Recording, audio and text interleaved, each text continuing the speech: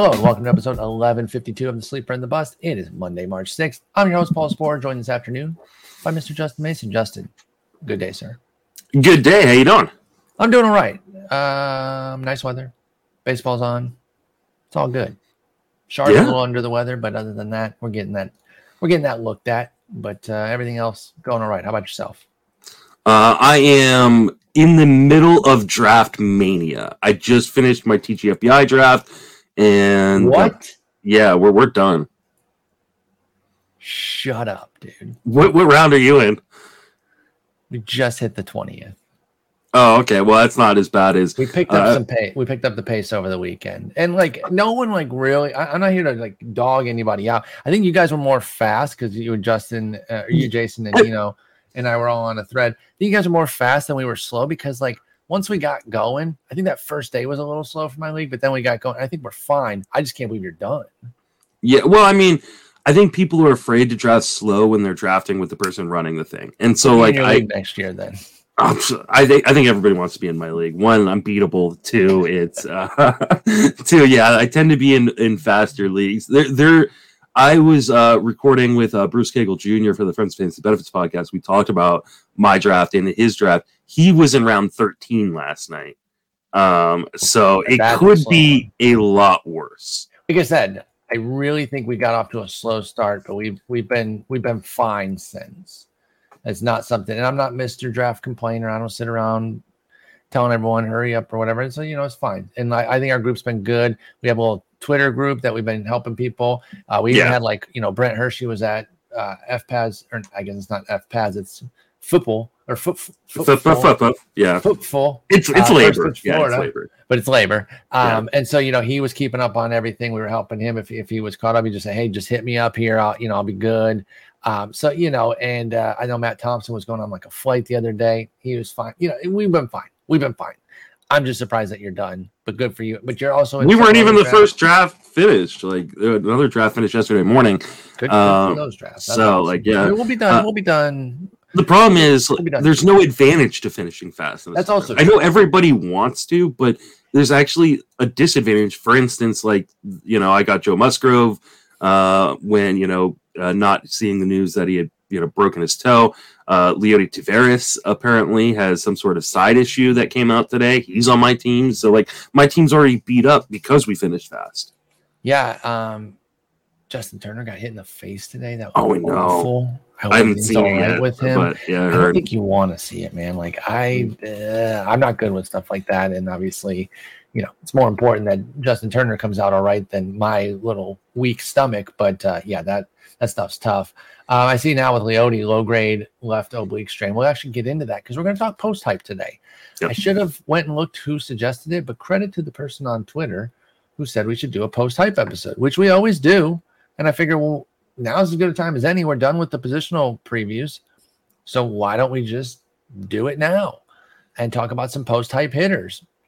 We spent a couple weeks talking pitchers, so today we've got 13 hitters who I think kind of fit in that post-hype mold. And we run the gamut here. We got a guy who's inside the top 100, and yet he still qualifies, all the way to guys being drafted pretty late that they weren't necessarily drafted high last year either, but they are no longer getting that, oh my God, he's coming up. He's the next one. They never got their Jordan Walker window, their J-Rod window. So let's just get into it. Let's start right away with the top guy. A lot of people can probably guess who it is if they just think real quick. It is indeed Wander Franco. Now, I will say, and I've mentioned this a few different times, I was hoping for a bigger discount. There is a discount relative to last year. And now that I realize what it was, I'm like, okay, it's bigger than I thought because he was going around pick 57 last year with an ADP. So, 55 to 60. And this year he's at 81. So you're getting a couple rounds. I kind of thought he might go outside the top 100, though. To the credit of the community, they're sticking around there with Wander Franco, and I don't blame him because I'm actually back in now. I was out last year at that price pretty adamantly. I wrote him on, my list of guys that I'm crossing off. He was not. Yeah, we got trolled pretty hard last year when he started off the first month, and he super hot. Yeah, and you know what? And I understand the whole, if he doesn't get hurt, this and that.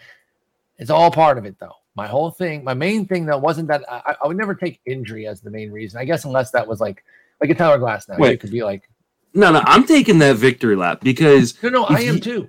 I'm saying, but injury wasn't my reasoning. Yeah. I'm just saying I didn't think he had fantasy juice. So double what he did, right? He played, Wander Franco played 83 games. That's 12-16 on the homers and steals with a 277 average. We can just do the easy double because he played 83 games. I'm even giving you a little extra there. That's 92 runs. That's 66 ribbies. That's not that hot for a top 4 round pick. So I'm taking the dub on that too. I still feel good. What I was saying was injury was not what I baked in there. I just didn't think he had enough fantasy heat to go where Wander Franco was going. That said, the two round discount, another sample of major league work under his belt. I'm a bit more back in now. I still worry that some of the fantasy juice isn't there, but with the price coming down, I can get more into it. That said, I haven't targeted him. He hasn't been somebody I'm drafting a bunch, but I'm not out the way I was last year. Where do you stand on Franco now after a year off that we both took last year? I think he's kind of perfectly ranked by the market. I mean, like I have him pretty much like right at ADP. I've drafted him already once this year. I have no problem drafting him again. I see a huge upside. You see that 94% zone contact last year. I mean, that is elite. And it backs up exactly what prospect evaluators said about him, which is he's got an elite hit tool. The question is, how much power do we see from him? He hits the ball hard, but it's a lot of his hard contact is, line drives or on the ground. So I think high average, 15-ish home runs. I think the question becomes, for me, is he one of these guys who really benefits from the stolen base rules? We know he has some speed, right? Like good speed. Does he want to take advantage? But yeah, do the Rays let him take advantage? And does he want to take advantage, right? And so like I think I kind of have him, I think, for about a 15-15 season. With a good average. Like I think he could probably hit 290. I got 287 for Franco, 14 homers, set 11 steals, 92 runs too. I think the runs could be where you really cash in. The problem is his two biggest categories, and I said this last year about Franco, are dependent on quality luck, which is your batted ball. And you can create your own luck by making quality contact. I grant that. But then also your team, they need to drive him in.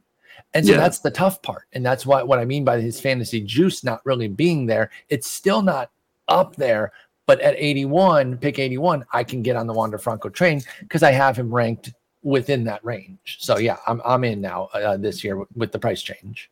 I think he also represents one of the last guys at shortstop that you want at shortstop. I think him, Tim Anderson, if you're into Xander Bogaerts and Willie Adames, are like the last of that tier before you start getting into the guys where I don't really want them as my everyday shortstop. So, and he definitely will drop in drafts. Max pick is 116. I don't have a problem with Wander Franco. He's not a target for me, but he's definitely not someone who's off my board by any stretch of the imagination. Yep, that's exactly where I come out with Wander Franco. So it always comes down to price. We talk about that a lot and what a difference a year makes. I don't know if you heard about this guy, so I'm going to put you on. If you've ever heard of Jared Kelenic. I'm struggling on the name. Yeah, it's definitely Jared because it's R-E-D are the last three letters, so that's red. Yeah, and Jar Red. Yeah, Jar Red. Key K-E-L-E. So Keely Niche or Nick. I don't know if it's a niche or a Nick at the end, but it's Jar Red Kelenic. Well, I know that Jared Kelenic is my niche right now. That is your niche. And I did hear, and to share a little bit of a personal news, that you got caught viewing his videos on Pornhub. Yeah. That's embarrassing. There may or may not be a restraining order at this point for me. The interesting part was I heard you uploaded them to Pornhub. Yes. And then you wanted to watch them still. You could have just watched them on your own computer. Then you don't have. Yeah. I jokingly, when like the whole Justin Mason bathing suit thing came out and I wore it and stuff, I jokingly said I was going to start up an OnlyFans with like there just being one tier at 69 cents a month. And I kind of want to do that and then just upload videos of like players I really like. Yeah, just going crazy or like workout photos. Yeah. So, I mean, this is amazing what he's doing. I mean, he's got 4 homers. Let me set it up for you. You got 4 homers. The one yesterday over the batter's eye against Devin Williams was hot. Let's put the jokes aside for a moment. Obviously, you're already in. But what does this do for? I mean, honestly, if anything, this hurts you because his price is going to start going and up. That's where I was going with it. So I fully grant that. Yeah. but how do you analyze this, right? Like again, you're already in, so I know it's hard for you. Maybe the question's better for me, somebody who's a little bit more tepid on him. But what does this do for Kelenic stock and how you feel about him? Are you being buoyed by this? You're saying, you know what, I am right here. I do like this. Or is it still just 4 homers in a week and you're like, okay, this is good, but this is already a guy I like, so I'm not going to further move him up. I'm already taking him where I'm taking him. Yeah, it's the latter. I was talking to my chat today. Someone was asking me, I can't remember what player it was, or I think they were just asking a general question about like the WBC and guys are going to have big platforms and the prices are going to go up. And then and like, how am I adjusting my game plan for that? And I'm not. Like, I honestly, while I watch baseball during spring training, I'm mostly watching it because I miss baseball. Yeah, I just have it on. I don't even really watch. Yeah, games. And I mean, I read the box scores. We did a kind of impromptu watch party on Friday. I'll probably do another impromptu watch party this Friday.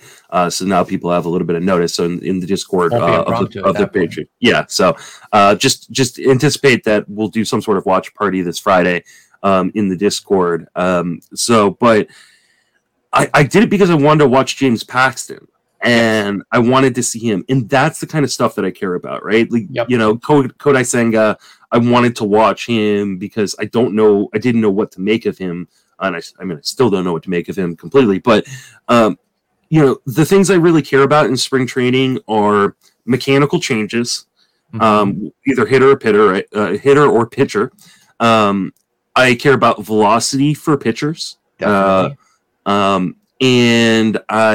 pitch mix changes. Like a guy is says he's going to throw a new pitch and is actually throwing it in spring training, or dumps a pitch to improve his arsenal somehow. Yes, and then any sort of massive change in strikeout or walk rate, strikeouts, walks, and power. That's why this Kelenic thing can matter because it's been observed that a big power surge can be indicative of positive things coming for a guy if they're well above their established power level, which of course Kelenic is right now with 4 homers in 6 games. Yeah. So, I mean, I started doing my prep in September. I'm not throwing out almost 6 months of prep because a guy goes on a Mike Moustakas or Maikel Franco type tear during spring training. Yep. Now, does it make me feel better about the prep I've already done that a guy like Jarred Kelenic is hitting the cover off the ball and he was a guy I was already targeting? Absolutely. But am I now going to jump him 3 or 4 rounds ahead of where I was taking him to make sure I'm getting him? Probably not. The thing I am doing though this year, and I did it in TGFBI and I feel really, really good about it, is that after, I find a demarcation point in every draft now. Typically, it's about halfway through the draft. So in a 30-round draft, 15 rounds in, and I'm throwing ADP out the window. And I'm just going and getting the guys I want. And so I got Jarred Kelenic. I got TJ Friedl. I got Leody Taveras. I missed out on Kyle Bradish, but I got Jose Suarez. Like, I am this year, because of all the work I've done with my projections and, Tanner Bell's amazing sheet, smartfantasybaseball.com. I'm feeling more and more confident that, screw ADP. I'll play the ADP games early to try to see if there's a guy I think that's really underrated by the market. But moving forward, I'm just going and getting my guys. I'm with that. That's one of our mottos here about go get your guys. And obviously it's within reason, of course. You like Wander Franco, don't take him back at pick 40 to where he was going last year. Wait a bit. That's why the ADP can be a guide. And it is those early handful of rounds, really the first half of the draft that I think it should be your guide. And then as things open up, you can start to get 3, 4, 5, 6, 7 rounds beyond ADP, maybe not 7, but you know what I mean? Like you can start to really open up and take the guys that you want because it only takes one other person to snipe you. Yeah, and that's what can happen. You know, Kelenic, by the way, last year, 137 ADP down to 221 this year, obviously with a green arrow next to it because of these 4 homers. But I don't think he's going to get back up to 137 unless, honestly, if he hits like 12 homers, maybe. But I don't even. What is a normal spring training home run leader hit? Do we know? I think 10, yeah, 10 or 11, probably. I guess maybe 12. 8 last year for Harper. We'll go back to 2019. The like most normal season before that was really quickly. 7. So not even double digits. So he's already got 4. Maybe he does hit double digits. Kelenic does, and then we'll see what happens. But I mean, if he starts going in the top 150, 30, like I think even you're out. Like I can't. Like I mean, then you're passing over guys who are established, or at least guys with like. Cody Bellinger has first round upside and he's going like, pick 160. Am I really going to take Jarred Kelenic over Cody Bellinger? I'm not. Like I will just miss out and be happy with my early shares at that point. Yeah, because you do have shares, and that's one of the things. And I will expect to cut off everybody else's winnings when he has a monster season because it wasn't just me on him, but yeah, like Jarred Kelenic I want my cut. Still has a 29% K rate. I just want to point that out. I mean, it's 4 strikeouts. It's 4 homers. Yeah. His strikeout rate and homer rate are pretty the same. That's kind of my point, though. Which one do you think is going to change more over the rest of spring? I think he's going to hit. I think he's going to have 29% of his, hits are going to be homers. At plate appearances are homers. 29% of his plate appearances are going to be homers. Okay. I think that's possible. If he does that. If Kelenic does that, okay, I'll get off his back. If he does that for the whole spring and doesn't, go out tomorrow, so that. What do you think? What do you think? We're going to be in Vegas in a few weeks. What do you think the Vegas odds on him being like MVP are? I put $1 on him. What's the highest? I put $1 on him. Will they even take that bet from you? Yeah, is the question. Would he qualify as comeback player of the year? Sure. Maybe I'll put $20 on him to be comeback player of the year. Like they do it for injured guys who didn't do anything. So it's not like you have to have X number of plate appearances, I don't believe. And his 184 plate appearances last year, 181 rather, were not a huge sample, but he was really, really bad too. So I feel like he should be able to qualify for that. And I guess the one thing is with the comeback though, that would imply a previous height that he hasn't reached for Kelenic. Yeah, maybe. So I don't know, but I don't know what the rules are. I really, really don't. But he could be breakout player of the year. I bet you they've got I bet they've got an over under on his home runs. Maybe that I can. They could have. I could see something. If not, maybe like DraftKings at the very least, like an online book might have it. Let's talk about our guy Ke'Bryan Hayes. It's been a while since we talked about him. Back on the third base preview, we had a nice lively debate with regards to his power. We do not need to rehash that, but I figured he was worth including here because the price has come down. He's down about almost 2 rounds as well in that 40 to 50 pick range here. Pick 130 last year, 180 this year, thereabouts. So you are getting that discount. Like I said, I know we ended up disagreeing about like where his power is. I want to reiterate just that I don't think it's like extreme. I just think that he can get like to 15 homers, which would be pretty nice. So that would be doubling what he did last year, but I don't think that that's out of the question. Given where he goes though, at pick like between 180 and 200 with Ke'Bryan Hayes, he doesn't really need to be all the way up there. So you don't even have to get on board with that to possibly be interested in him. Where does your interest currently lie with Ke'Bryan Hayes? Because we've been on the train together. We've now since diverged on that power potential, but where are you on Cabrizi's overall potential? So third base is a weird position because I know a lot of people have said like, oh, third base sucks. I'm sure I said it at some point early on in draft season. It's not as bad as people make it out to be. It's bad like in the middle. Like it's got a soft underbelly. Second base both have different ways of sucking. Well, second base is atrocious. Like there's no that's the thing though. You're going to turn around and do the same thing. The second base, they're different though.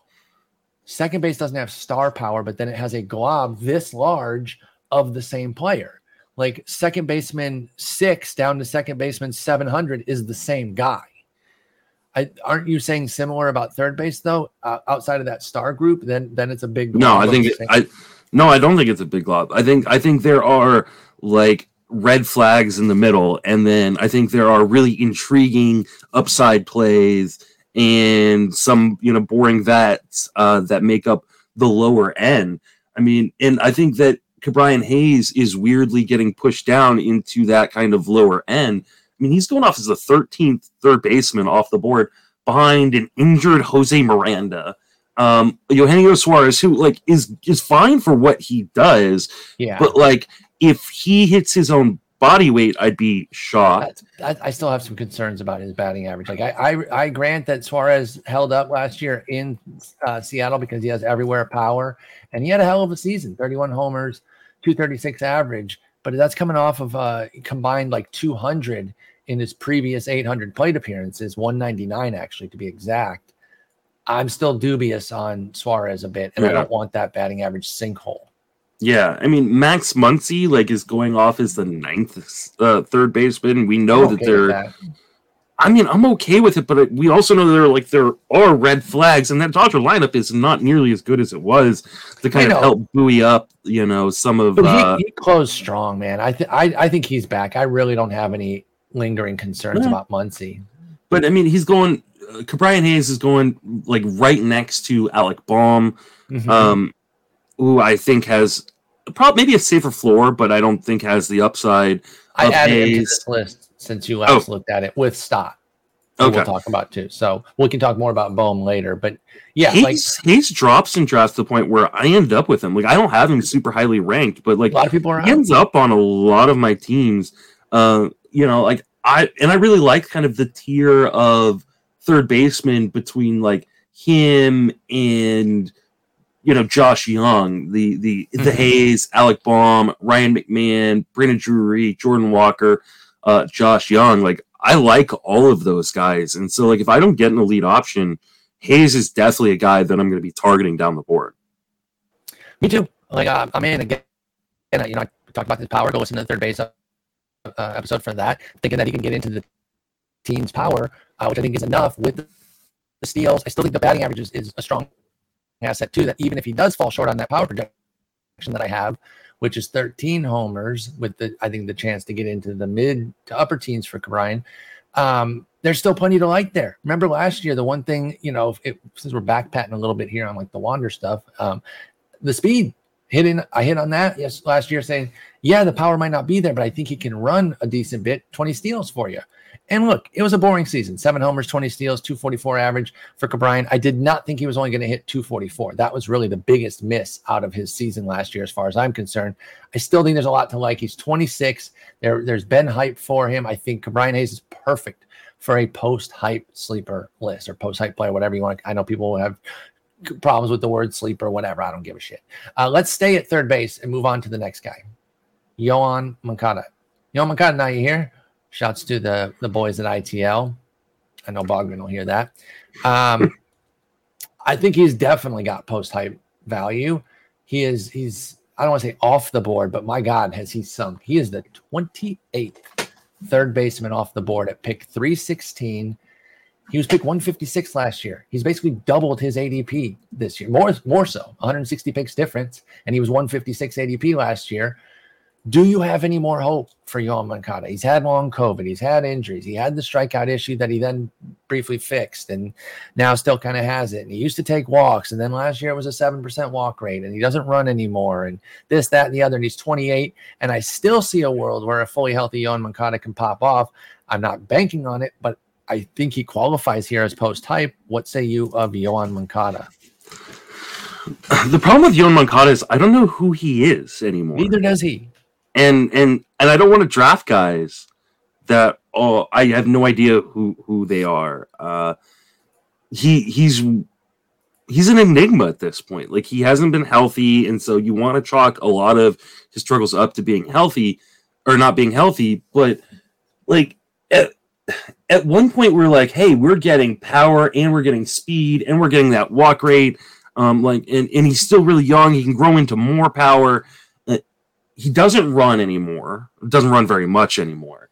He hasn't hit for much power. He strikes out too much. I think at this point, until we see him do something on the field, this is just prospect pedigree we're banking on, and I don't like betting on that. Not with this kind of major league track record. Yeah, like I don't mind prospect pedigree, but I want a little bit more than just betting on the fact that Yoan Moncada was a hyped prospect. I agree with you there. And I just want to point that out because I'm somebody who has advocated for prospect pedigree being part of the mix. Jared Kelenic, like part of my argument was like he has amazing prospect pedigree, and he's even after he struggled in the majors, he went back down to the minors and dominated the minors. And so I felt like it was just a matter of time before he figured things out at the majors. Moncada has such a long track record now in the majors. I mean, even though he's only 27, like, I mean, this is like his 7th season. Yeah, this will be his age 28 season too. So he'll like he's played a lot of years in the majors, and the vast majority of them, at least the last 3, have not been good by any stretch of the imagination, especially fantasy wise. And so it would be one of those out of nowhere seasons, though. It really would, because I just don't see anything else like to believe why it could happen. The only great season he has is the rabbit ball year, 25-10 for Yoan Moncada back in 2019. Unless they're bringing back a rabbit ball, which we don't believe is the case. I don't know, man. And I tell you what, you know where I could be convinced is if I saw him start running in spring, because that is another thing when we're talking about stuff that you can glean from in spring. If stolen base up chances are up, that is a good indicator for a guy that they're going to run in season, that they're feeling a certain level of healthiness, that their manager's encouraging them to run. So if you see 5, 6, 7 attempts by Moncada, even if he's like, 2 out of 7 or something, which wouldn't be great, but even if he gets caught a few times, if he's running a decent bit, that could give me some interest in him. But until I see something like that, some sort of indicator, I'm not really getting back in even at this dirt cheap price for Moncada. No, the only place I would even be willing to entertain it is in a shallow league, is like one of my last picks, because he's easily droppable. Like I don't want to be him in a 15-team league where I'm gonna have to rely upon him. And so like it just seems fair. So unlikely he's ever gonna end up on any of my teams. That's totally fair. Let's talk about another guy that we have discussed during this season, but let's crystallize our thoughts on a former guy of ours, Jesus Sanchez. I believe we had him up a good bit last year. We did talk about him in the outfield. He doesn't have a spot right now, at least not guaranteed. You're looking at Brian De La Cruz, Jazz Chisholm, Avisail Garcia. I think that left field spot could be open to where maybe Sanchez gets the front side of the platoon. He had a bad year, right? There's really no two ways around it. He was demoted. He wound up with 13 homers, 1 steal, 214 average, bad plate skills, the demotion, as I mentioned. But he's 25, and there was a lot to like with Sanchez coming up. There's some big power. He had better plate skills that helped breed better batting averages in the minors. Where do we currently stand on a 25-year-old Jesus Sanchez, both in regards to winning that left field job and just in general with him right now? Where do you stand? I don't think he's winning that left field job. I think when they move Jazz Chisholm to the outfield, and as long as they stick with that, which it appears they're going to try to stick with it, at least for the early going, he's out of a spot. And I think he's probably you like DLC. You like De La Cruz? I like him well enough, and I think the Marlins like him. Yeah. Sorry, so, I thought he was like a big guy for you. So you just no. I'm fine with I'm fine with De La Cruz. But I think that the Marlins have said they want to give De La Cruz 500 plus plate appearances. That's a large. I mean, they're obviously going to play Soler at DH. They're obviously going to play Avisail Garcia. They paid both those guys. Yep. So Sanchez needs an injury or a trade in order to find playing time. Now, luckily for him, Avisail Garcia gets hurt. Jorge Soler gets hurt. Jazz Chisholm gets hurt. Like, there are going to be opportunities, but I think off the waiver wire is where he should be in terms of your team. Like, he's a watch list guy. You're waiting for an injury to happen, and then you jump on him, because I do really like him. And if those changes he made late last year in the minors are legitimate, which I think they could be, then I think he could turn into a stud where now they've got a problem to figure out how to get all these guys in lineup when they are healthy. But until he has the opportunity, I'm not drafting him. I don't agree on Jesus Sanchez. Not drafting him right now. Maybe drafting hold, but I'm not doing any more of those. So I don't really see my avenue for him unless he somehow found an injury. Someone got hurt and he then was anointed to a spot, because I totally agree with everything you said. Avi's playing, Soler's playing, and DLC, they like him. And DLC, Brian De La Cruz has 574 above league average plate appearances on his ledger right now. Much better than what Sanchez has done in 623 plate appearances, and much better overstates it. I apologize. 96 to 108 on the WRC plus, but better nonetheless. And thus they like Brian De La Cruz. So there is a sharp discount with Jesus Sanchez. There is some post-hype viability here, but until I see where the playing time's coming from, I'm not jumping at it. Let's move on to our next guy, Spencer Torkelson.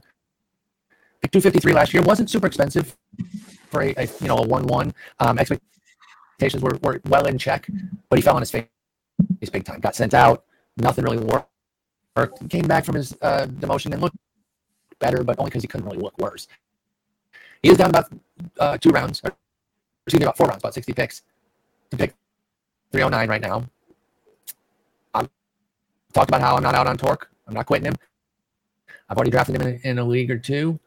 I could see myself maybe getting another share as a corner, util, or even a bench player, really, because he is, pick 300s. Where do you stand on Spencer Torkelson here, and what kind of rebound do you see, if any? I mean, at this point, I think this is kind of banking on the prospect pedigree, but we know he's got a ton of power in his bat. He's at times in the minor leagues shown a really good eye for the ball and ability to make contact, and I just want to believe that he's going to make it work. And I think the Tigers are going to give him every opportunity at the major league level this year. Like, I don't think we're going to see him unless he's truly atrocious. But even then, like, who cares? Like, the Tigers don't need to worry about winning games or anything right now. They're still kind of retooling. He's a fallback option in a really deep league for me. That's about it, honestly. Like, I don't know that I want to draft him in the majority of formats outside of just like a draft and hold, a 15-team league where I need a backup first baseman type thing. Like, I don't want to be forced to start him every day or every week. I think that's totally fair with Torque, and that's why I did make sure to mention reserve there, because where I am drafting him, I don't have any reliance on Spencer Torkelson right now. I don't have to have him in the draft and holds that I got him. He's not even in. He wasn't even at what would be the corner spot or the util. I literally got him in reserves. And so I think that's where you want to be with Torque right now. I'm not ready to give up on him after that first bunk season, but it was bad. It was bad. And, I kept looking for more. Like I've said this a million times on the show. He carried himself like a major leaguer, like he understood, hey, I belong here. I get it. But the results just weren't there. And it's time to really show something with him. And I hope that we can see that come through here with Spencer Torkelson. Now, this next guy is a little interesting. We're going back to the White Sox. His price is actually up, and yet I do still think there's a little post-hype viability to Andrew Vaughn. Now, he was perfect for this list last year, right? He had a 93 WRC plus his rookie year, then 113.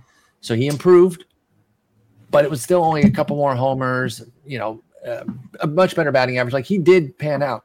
I still think there's some post-hype viability here, though, because he can play like a top 100 pick. Where do you come in on Andrew Vaughn right now, coming off of an improved season, but still not what we were hoping for with Andrew Vaughn? Like I said, the price is actually up here. So he doesn't perfectly fit this, going from 261 to 134. But because many still believe he can be like a top 80, top 100 type guy, I decided to include him here just to kind of give you a platform to discuss your Andrew Vaughn thoughts. I really like Andrew Vaughn, and the problem is the market seems to like him a lot more than me for some reason. And like I think it partially because he's finally not going to be like screwed around with in terms of position. Jose Abreu's gone. He's going to be the everyday first baseman. And I don't think we talk about enough like about guys who like have these not necessarily off the field problems, but like having to learn different positions. Like, you look at his games played last season, and he played 45 games in right field, 44 games in left field, 29 at DH, 23 at first base, 2 at second base. When did he even? I don't even remember him playing second base. I vaguely remember that. Yeah. But he had to move around, and this is a guy who had never played anything other than like first base and DH. I think he may have pitched in high school, but like he had to learn a lot on the fly, and I think that may have hampered his ability to focus at the plate. Now he gets to focus at the plate. I get it. He hits the ball really, really hard. He's got a fantastic eye for the strike zone. He makes really good contact for a power hitter. This is one of those guys that has not ended up on my team very often, but I could totally see him being a breakout, and maybe I'm underrating in my projections the ceiling. But I like him a lot, and my wife works with his dad, so like that's got to give him 4 or 5 rounds of value, just in general. I should try to see if she can get him on the podcast with us at some point. No, that would be great. I've got Vaughn for what I would call a breakout here. I do have him stepping forward yet again, another jump in the batting average up to 280 with 23 homers.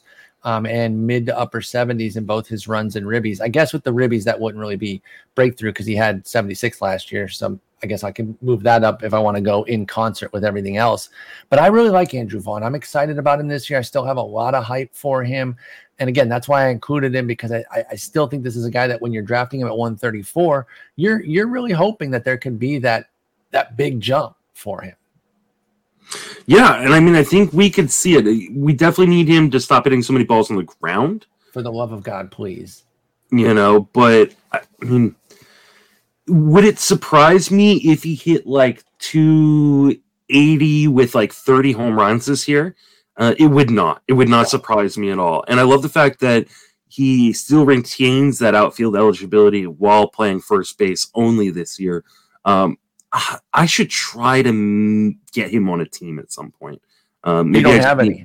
I don't. Like there's always someone in a league that I'm in or a draft that I'm in that likes him a little bit more than I do. I'm often that guy. Well, at least in the leagues that we're in together, because I still really love Andrew. I'm hoping we're not. Well, I guess we're about to start the head-to-head Yahoo draft. We'll be in that one, and he played second base, so I'm sure he's eligible there. Say Yahoo. So I'm taking him earlier there because of that. By he's a first-round pick now. Justin has pointed out that I'm having some audio issues. I don't know how those are going to translate on the recording. I apologize. I don't know what's going on. There was some goofiness when we first started. We thought we got it hammered out, so I sincerely apologize. I have no clue why StreamYard is messing with my stuff or if my computer's goofing and gaffing, but I apologize. We got a handful more players here that we'll get through, but I hope it's not unlistenable. But I think it's fine.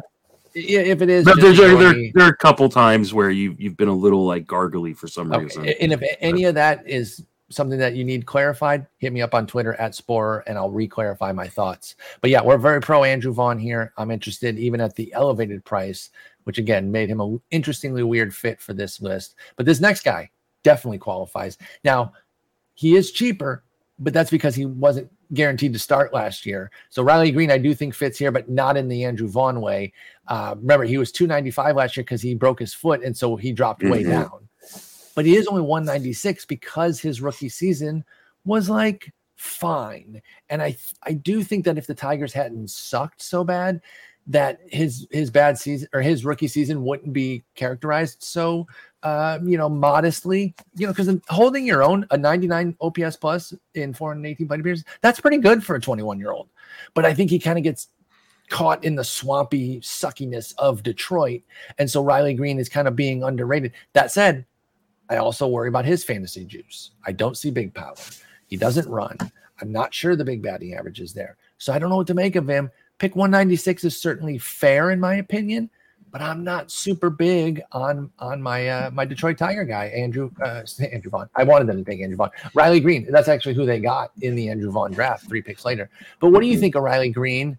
We've talked a bit about him before, but like, where is he on a post-type scale? Is he somebody you think could really break through this year? Or do you see like a stair step of like better than last year, but not special? Yeah, I think that last statement kind of completely exemplifies what I think of Riley Green. I think he's going to be better than last year, but I don't think that means he's good or great by any stretch of the imagination. Great, yeah. I think he could be like a 110, 112 WRC plus, OPS plus type. My problem is like, what are we expecting from him? Aren't we expecting like maybe high teens home runs and like a handful of stolen bases? Yep. And like a mediocre average? Isn't that a worse version of Alex Verdugo, who's going after him? or what we expect from Yoshida, similar to Verdugo. Yeah, and they're going to the same spot. Verdugo's at least going to either be leading off or hitting second. Yoshida's at least got the unknown upside, that I mean, wouldn't you rather I don't even like Ramon Laureano because I don't trust him to play games, but wouldn't you rather have Ramon Laureano? Wait, you're suggesting that you need to play games to be successful? I believe you do. All right, Justin's on one today, y'all. Sorry, he's bringing these crazy takes. Or the relative safety of Andrew Benintendi, or the power speed combo of Seth Brown. There's so many other guys right there that I'd rather have. I'm just never going to end up with Riley Green. And that's kind of where I'm at. I traded him in a dynasty league.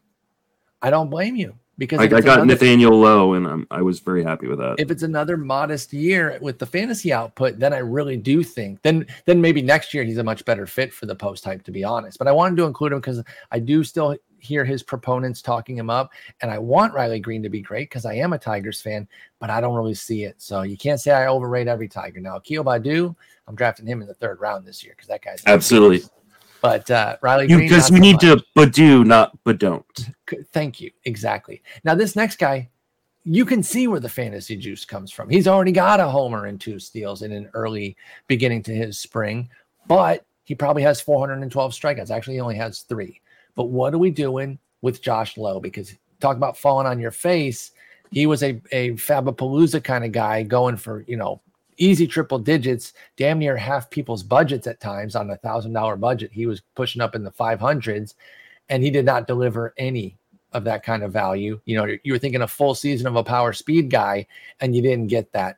What are we doing with Josh Lowe here after the 2 homer, 3 steal, 52 game sample last year? Is he somebody you're going to go back to the well with now that he is a pick 342? I mean, I think the question really becomes, do we think that the Rays are going to give him an opportunity to strike out at a 30% clip? Not off rip, I don't think. And I mean, do you want I think they have to kind of play Jose Siri because of Siri's defense. And do you want 2 guys striking out at a 35% clip at the back end of your roster?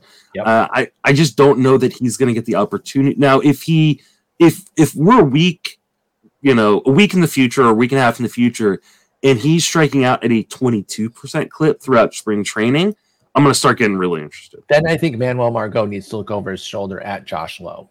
Yeah. That's the thing. I do think there's a path even before spring to get a role. It would come at the expense of Margot, where Margot would be like his short side platoon. I agree with that, but as it could come at the cost of Siri. They move Margot to center. Siri he's a great defender, but he's probably a 4th outfielder for most teams. He's an interesting power speed guy, but like you said, he strikes out at that same type of clip, and he makes Josh Lowe look patient. Exactly. I was just about to say though, unlike Lowe, Siri doesn't take any walks. Yeah. And Lowe has. Now, he didn't in the majors last year, but in his minor league career, he did throughout. But only 8% clip last year for Lowe, but only 6% for Siri. So, no, I'm with that. I totally get it. That said, okay, so 15-team leagues like TGFBI, like your main events coming up, you drafted him Lowe as a reserve? Obviously, as spring evolves, you'll know. But if it was today, would you put him as a reserve on your main event team? Not on mine. I can see the argument for it, and I'm not saying you shouldn't do it. If you're a believer in Lowe, then yeah, use one of your last picks on him. And if he doesn't make the team, if he's striking out a ton in a few weeks, you just drop him in the first Fab run. Yep. Because you shoot for that upside and you hope for the best. But there's other upside plays in the outfield that I prefer. We're going to talk, we're going to talk about Leody Taveras here in a minute.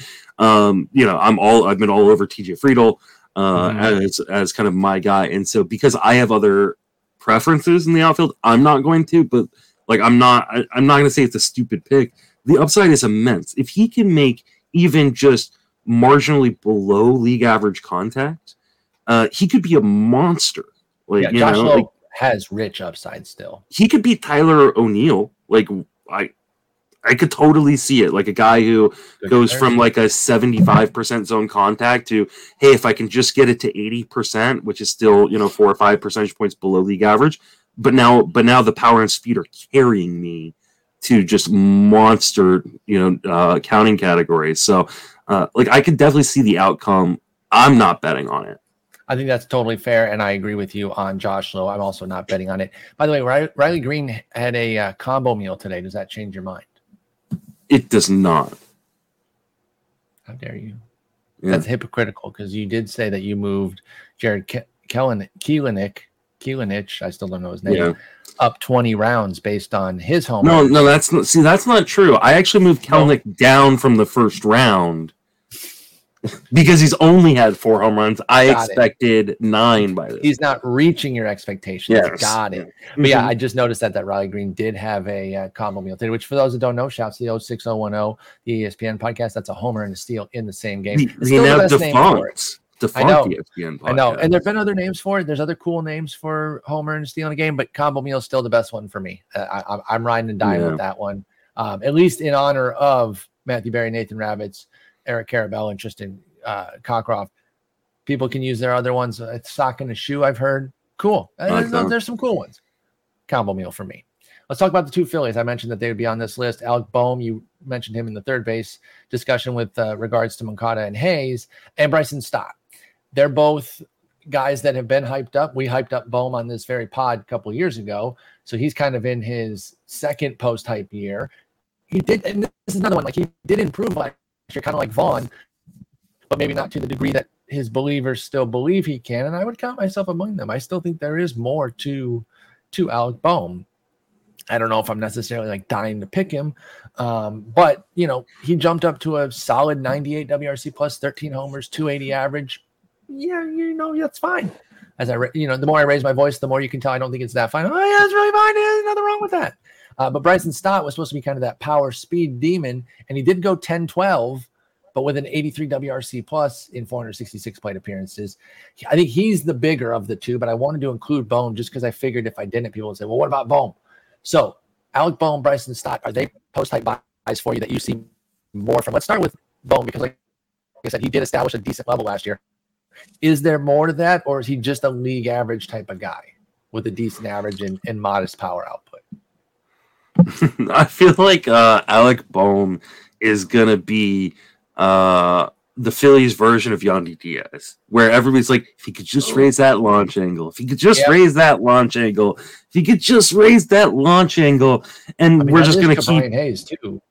Yeah. Right. Same type of thing of just raise. And one, I don't know that guys often want to necessarily raise their launch angle. We want them to because we want them to hit more home runs, but that often comes at a detriment to other tools that it's for certain easy. Players, for certain players are really important. It's really important for Yandy Diaz and a guy like Alec Boehm to just make a ton of contact, and it's not necessarily going to turn into a ton of power. And because he doesn't have a ton of speed, I think that there's nothing wrong with being a Ty France type player, right? Exactly. It might there's not be nothing fantasy viable, but he's going to make millions in the majors if he's just a Ty France type Alec Boehm. And that's what I think Alec Boehm is kind of at this point. Okay. There's obviously the opportunity for him. I think he's got a good enough hit tool, and I think he does have enough power in that bat that if he does make a change, then we could see a nice breakout. Obviously not to the level of Vlad Guerrero Jr., but this was Vlad Guerrero Jr.'s, kind of knock right before he had the massive breakout was well, the launch angle isn't very good. And he hits the ball really hard, but a lot of it's on the ground or line drives. And then Vlad said, well, watch this. So could Boehm do that and keep the contact skills? Absolutely. And then, maybe he becomes like a 25, 30 homer guy with a decent average. But I don't know until we see something in that profile that says it's going to happen that we can bank on that. Right now, he's a high floor third baseman that isn't going to hurt you, which is fine. It's totally fine where he goes. But I don't see anything in the profile that tells me he's going to progress this year. Boehm hit a homer today. How much does that change your opinion? What was the launch angle? 6. He somehow got it out with a 6 long change. What about Stott then? Because again, more of a dynamic fantasy player with the power speed, but had a little else to go with it. So had a nice little double last year, 10 homers, 12 steals, but a pretty paltry slash line at 234, 295, 358. He's 25. We saw it in the minors. Is there more coming for Bryson Stott? I think it's going to be a little bit better version of what we've seen, which is, maybe like a 15-15 guy. Maybe the batting average ticks up a little bit. And I think he really relies upon the volume. And so the big concern becomes, can he continue to volume his way on a Phillies team that might be looking for an upgrade midseason? Or if he goes through struggles, could end up sending him down. I don't mind him, especially because he's, multi-positional eligible, but like, he's not a guy that I would feel really comfortable about. Like, I want him as a reserve pick, not necessarily as a starter. Right? I mean, in a 12-team league, he is. Yeah, but he's 17th round pick in a 15-team, which for Bryson Stott, that isn't that's your MI. Yeah. Or your second baseman if you missed out on everybody else. So, like, if you waited. I prefer him in like a 10 or 12 team league where I can use him off the bench. If he doesn't succeed, it's really easy to get rid of him. But in a 15 team league, he just feels like one of those guys that there isn't a ton of upside there. Like, I think you can get guys. So? No, I don't think I think he is like a 15-15 guy, like, which is fine. Like, there's nothing wrong with that. But like, I don't see him like turning into a 25 homer guy or a 25 stolen base guy. And I think he can be 2020, which I guess is in the middle of what you're saying. Like, based on that's more based on like what he gave. He like fronted the league 2 months last year. Bryson Stott did, and he was really bad until June. And then from that point on, let me see what his pace was. If you do his full season pace from June 1st on, it was 16-19. So that 4 more homers is not nothing. So I don't want to say like 2020 is right there, because it's not. 4 more homers is a pretty big deal. So I guess let's 15-20 are the thresholds because we do everything in 5s and 0s in this world. So he's like pretty close to being a 15-20 type guy from June 1st on. I think he can do that. That is some upside from pick 257, because not a whole lot of guys are doing 15-20 with a 257, 318, 401 line. And that's what Stott did from June 1st on. So I think there's some upside there. And I think at 257, I actually wouldn't be averse to taking him as my MI or util there. And then I get another MI viable guy on my bench. That way, if Stott gets cold again and has another bad start, I immediately flip to that other guy. So I'm pretty in on him. I think I'm going to tick above you on the Stotto-meter. Yeah, that's fine. Okay, yeah, not a huge argument, not a board bet or anything like that. There, just I got a little bit more love for him than you do. In fact, let me see, look more money where my mouth is, and tell you where my projection is. Well, and my money is not where my mouth is. 14 and 11 is all I put him for. That said, it does rank him as the 21st second baseman, which I think is better than where he's going. So I kind of put my money where I don't know. Is it? Maybe I'm full of shit. You tell me. I'm looking. Stott is currently going as the 20th second baseman. So right there. Oh, okay. 24th in this month's OCs, which is what I was looking at. I was looking at DCs for this month, yeah. Okay, so yeah, well, I'm close, but I'm not like super in. Let's stay at second base then and talk about Nolan Gorman, who is an afterthought now. With everything going on in St. Louis, I understand why. I'm not even saying that, but I know you've been a big fan of his. You were big on him last year. He is perfect for this post-hype category. Again, his price is down because he didn't break camp. So using the ADP comparison doesn't tell the story there, but he's only picked 360 because he came up, he hit for some power, but now there's no room at the end for him after an 89-game sample with 14 homers and a 107 WRC plus. What are you doing with Nolan Gorman? And do you believe in him as a post-hype guy that you would put on your team in a 15-team league right now? Not for this year.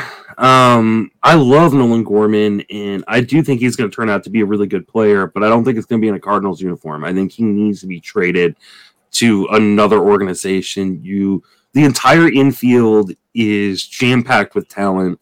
He came up as a third baseman. He's definitely not, I mean, he's not. If Jordan Walker's not supplanting Nolan Arenado, then Nolan Gorman definitely ain't. Yeah. If your Cardinals prospect 3B, sorry, I thought you were done there. If your Cardinals prospect 3B, get a new glove. Get a new glove. Sorry, go ahead. He can't supplant Edman at short because Gorman is just an awful defender at every position, much less shortstop. Brendan Donovan is actually turning into a guy that I've been trying to draft kind of everywhere. He's added some more power in the offseason. Kind of changed his swing path, put on some muscle. He's already hit, I think, 2 home runs. Okay. I didn't know so that. Yeah, so like he's triple eligible, eligible second, third, and outfield. Outfield too, yeah. So I don't know where Gorman plays. Like I don't either. I don't think he makes this team.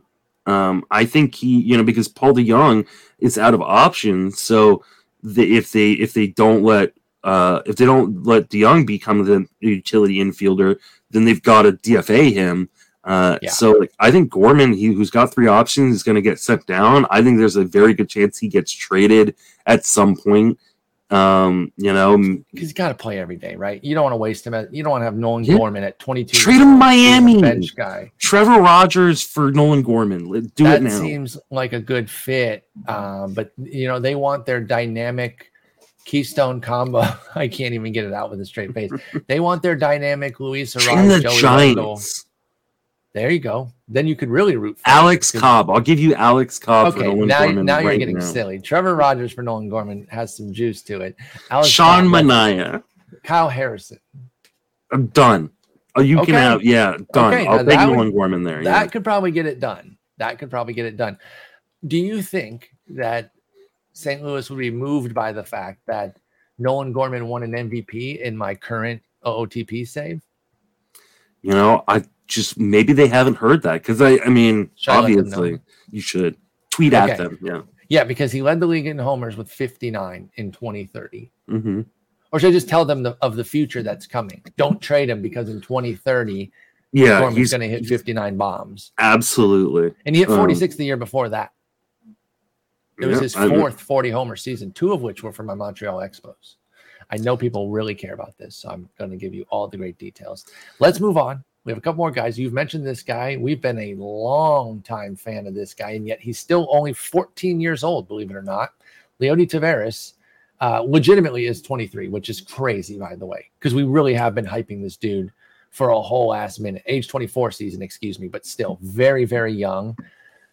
I thought we saw some things last year that have encouraged me. 5 homers, 11 steals in a 99-game sample, 93 WRC plus. He's one of those guys, Leody is, that if he can be in like the 90 to 100 WRC plus range, he can play every day, even with a below average. I think he has enough defense and enough juice with the power and speed that he would still be able to play every day, even if he's toting that 93 WRC plus.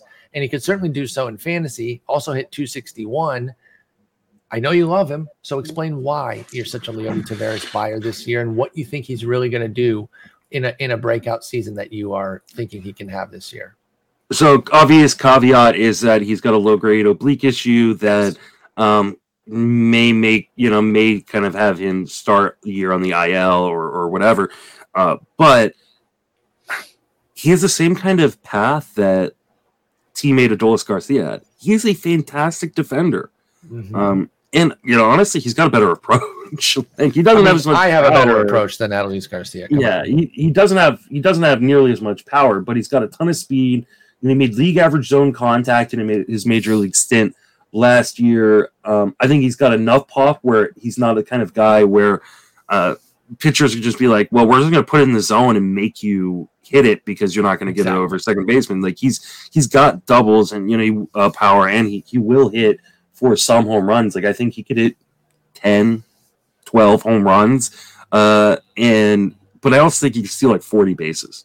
That's where I really think Leody could go crazy. Yeah. And so, if he's a guy who can hit 260 with, barely double-digit home runs and 40 stolen bases, that's a massive steal. Like he's one of the guys that, pun not intended, actually. Okay. like he's one of these guys like late in the draft that I'm really targeting, like that I'm going, okay, yeah. I mean, I paired him and TJ Friedel in back-to-back picks in my TGFBI draft and felt really, really good about the outcome. Hopefully Leody Taveras is healthy by the time opening day comes, but it sounds like it's not necessarily a major issue, but low grade. Yeah, low grade. So I'm all in on Leody Taveras. Like I love him. I don't need to reiterate all of that. I'm in. I think it can be just a steals stud with some decent pop too, because you guys know I don't like just the pure rabbits that are going to give you sub 5 homers, even with the good steals. He hit 7 last year at AAA, 5 in the majors, so give him 12 in 562 plate appearances. That's pretty nice for Leody. I think there's some juice there. I just really like Leody Taveras. And our final guy is another guy that you've definitely been a fan of before. I think you're still very much into him this year. So I will give you the floor on Mr. CJ Abrams, who again doesn't quite fit the ADP measure of post hype because he wasn't really being drafted last year, but he's also not being overdrafted this year. Pick 241 seems pretty fair for somebody with a guaranteed job and his skills. Where do you currently stand on CJ Abrams, and what kind of season do you see in his first full year as a national? So, I mean, this is just the classic, guy is a top tier prospect, struggles in his first go around, and people start just washing him away. Like they forget his name. They don't know who he is, They pretend like he's a bum now because at age 21, he struggled in his first major league call-up. He's going to play every day in Washington. Mm-hmm. We know he has a really good hit tool. We know he has a ton of speed, and we know he's not popless. He's definitely not like a power bat by any stretch of the imagination, but like he can do exactly what Leody Taveras can do at the shortstop position. And while shortstop is really deep at the top, it has massive cliffs. And I like CJ Abrams as one of those kind of bailout guys if you miss out on a lot of the top tier shortstops that go in the top 150 picks. So yeah, I mean, I think he's going to steal 25 plus bases this year, and I'm totally fine. If you're looking for late speed, like that's the dude. Yeah, I don't disagree. I really don't disagree on CJ Abrams, especially with the playing every day and the classic forgotten guy after he flops in his first go, especially at age 21, man. When a guy comes up and he flops at age 25 and you're kind of like, well, you're already busting at 25. That's tough. 21, man should have been in like AA for God's sakes. In fact, he originally skipped AAA to get to the majors and then did some AAA work after that this past year. So I like CJ Abrams. I'm intrigued by him. I can definitely see myself jumping on board there as an MI, same type of deal where I would probably get an MI to back him up just in case things don't quite work out. But if he went like 9 to 12 homers with 25 plus steals this year, I wouldn't even be a little bit surprised. Yeah, I'm right there with you. Wouldn't even be a little bit surprised. Okay, so there's a post-hype guys there. An interesting run of guys. Wander Franco, Jared Kelenic, Brian Hayes, Yohan Moncada, Jesus Sanchez, Spencer Torkelson, Andrew Vaughn, Riley Green, Josh Lowe, Alec Bowman, Bryson Stott on the Phillies, Nolan Gorman, Leody Taveras, and CJ Abrams. Who's your very favorite of the bunch? Is it Abrams or Taveras that you're going to get the most of? Kelenic's your number one. It's probably Kelenic. It's probably Kelenic. But I mean, I'm going to get a lot of Abrams and a lot of Taveras as well. And who are you least likely to draft given their prices? I'm probably not drafting Gorman at all. I'm probably not drafting Riley Green at all. I'm probably not drafting Josh Lowe or definitely not drafting Moncada. Like Moncada is probably the one on this list that isn't even on my draft list. Like at least the other guys, they're a part of the equation. Like I could see a world in which, hey, they drop in a draft. But Yohan Moncada there is no world in which I'm drafting him this year, which means he's going to have a monster season. Yeah. Like he's going to the power's going to come through finally and the speed's going to return. He's going to go 30-30, and just like the double-digit walk rate again. If you believe in the Justin Mason fade, then you do need to get on Moncada right now. Absolutely. He's not going to have him anywhere. You should. There you go. There's your bet for comeback player of the year. Is Yohan Moncada. Just go put $10 on him. I'm sure you're getting 100-1 odds. Like, yeah, at least, yeah. I root for him. I really do. But I'm with you that I can see maybe one draft, and it helps that we're multi-league drafters, so we can kind of get a portfolio, quote unquote. I know some people don't like terminology like that, but we can get guys to take different shots. But if you're in one or two leagues, I don't take many chances on some of these guys because I really don't see much hope for Moncada. Yeah, me neither. All right. Well, that's going to wrap us up. Tomorrow, I will release the AL version of the Eric Longenhagen Megapod that we did. A lot of good feedback on the National League one. If you like the National League one, you're going to love the AL one because it's an hour longer. So you get 3 hours of goodness. Eric's so unbelievably generous with his time. He's the man. And you and I will be back on Friday, and I don't know what we're going to talk about yet. So we will figure something out. If you have a suggestion, hit us on Twitter. Definitely hit us up. It was Brian H., I believe was his name. Brian H. on Twitter. And you and I started the Sleeper in the Bus Dynasty draft today. So I'll be starting another draft soon. I'm on deck. So hopefully, who'd you get in the first round? Oh no, this is the first round. I'm either gonna get Trey Turner or Jose Ramirez at 8. What league did you get Tucker in that you were saying earlier? That was Raz Slam. Pardon me. Okay, yeah. I thought that was that league. So you got. I'm really just stalling right now because I think if we finish in about 45 seconds, then the podcast will be 69 minutes long. Oh, okay. So then we're drafting tomorrow. We're going to start the slow draft for the head-to-head categories leagues on. So join the Patreon, join the Discord. We're still trying to talk about putting together a vampire league. There was some interest after the last episode. Too. Yeah, so we're in that. And I think I'm going to be the vampire, mostly because I think it'll be more fun with me.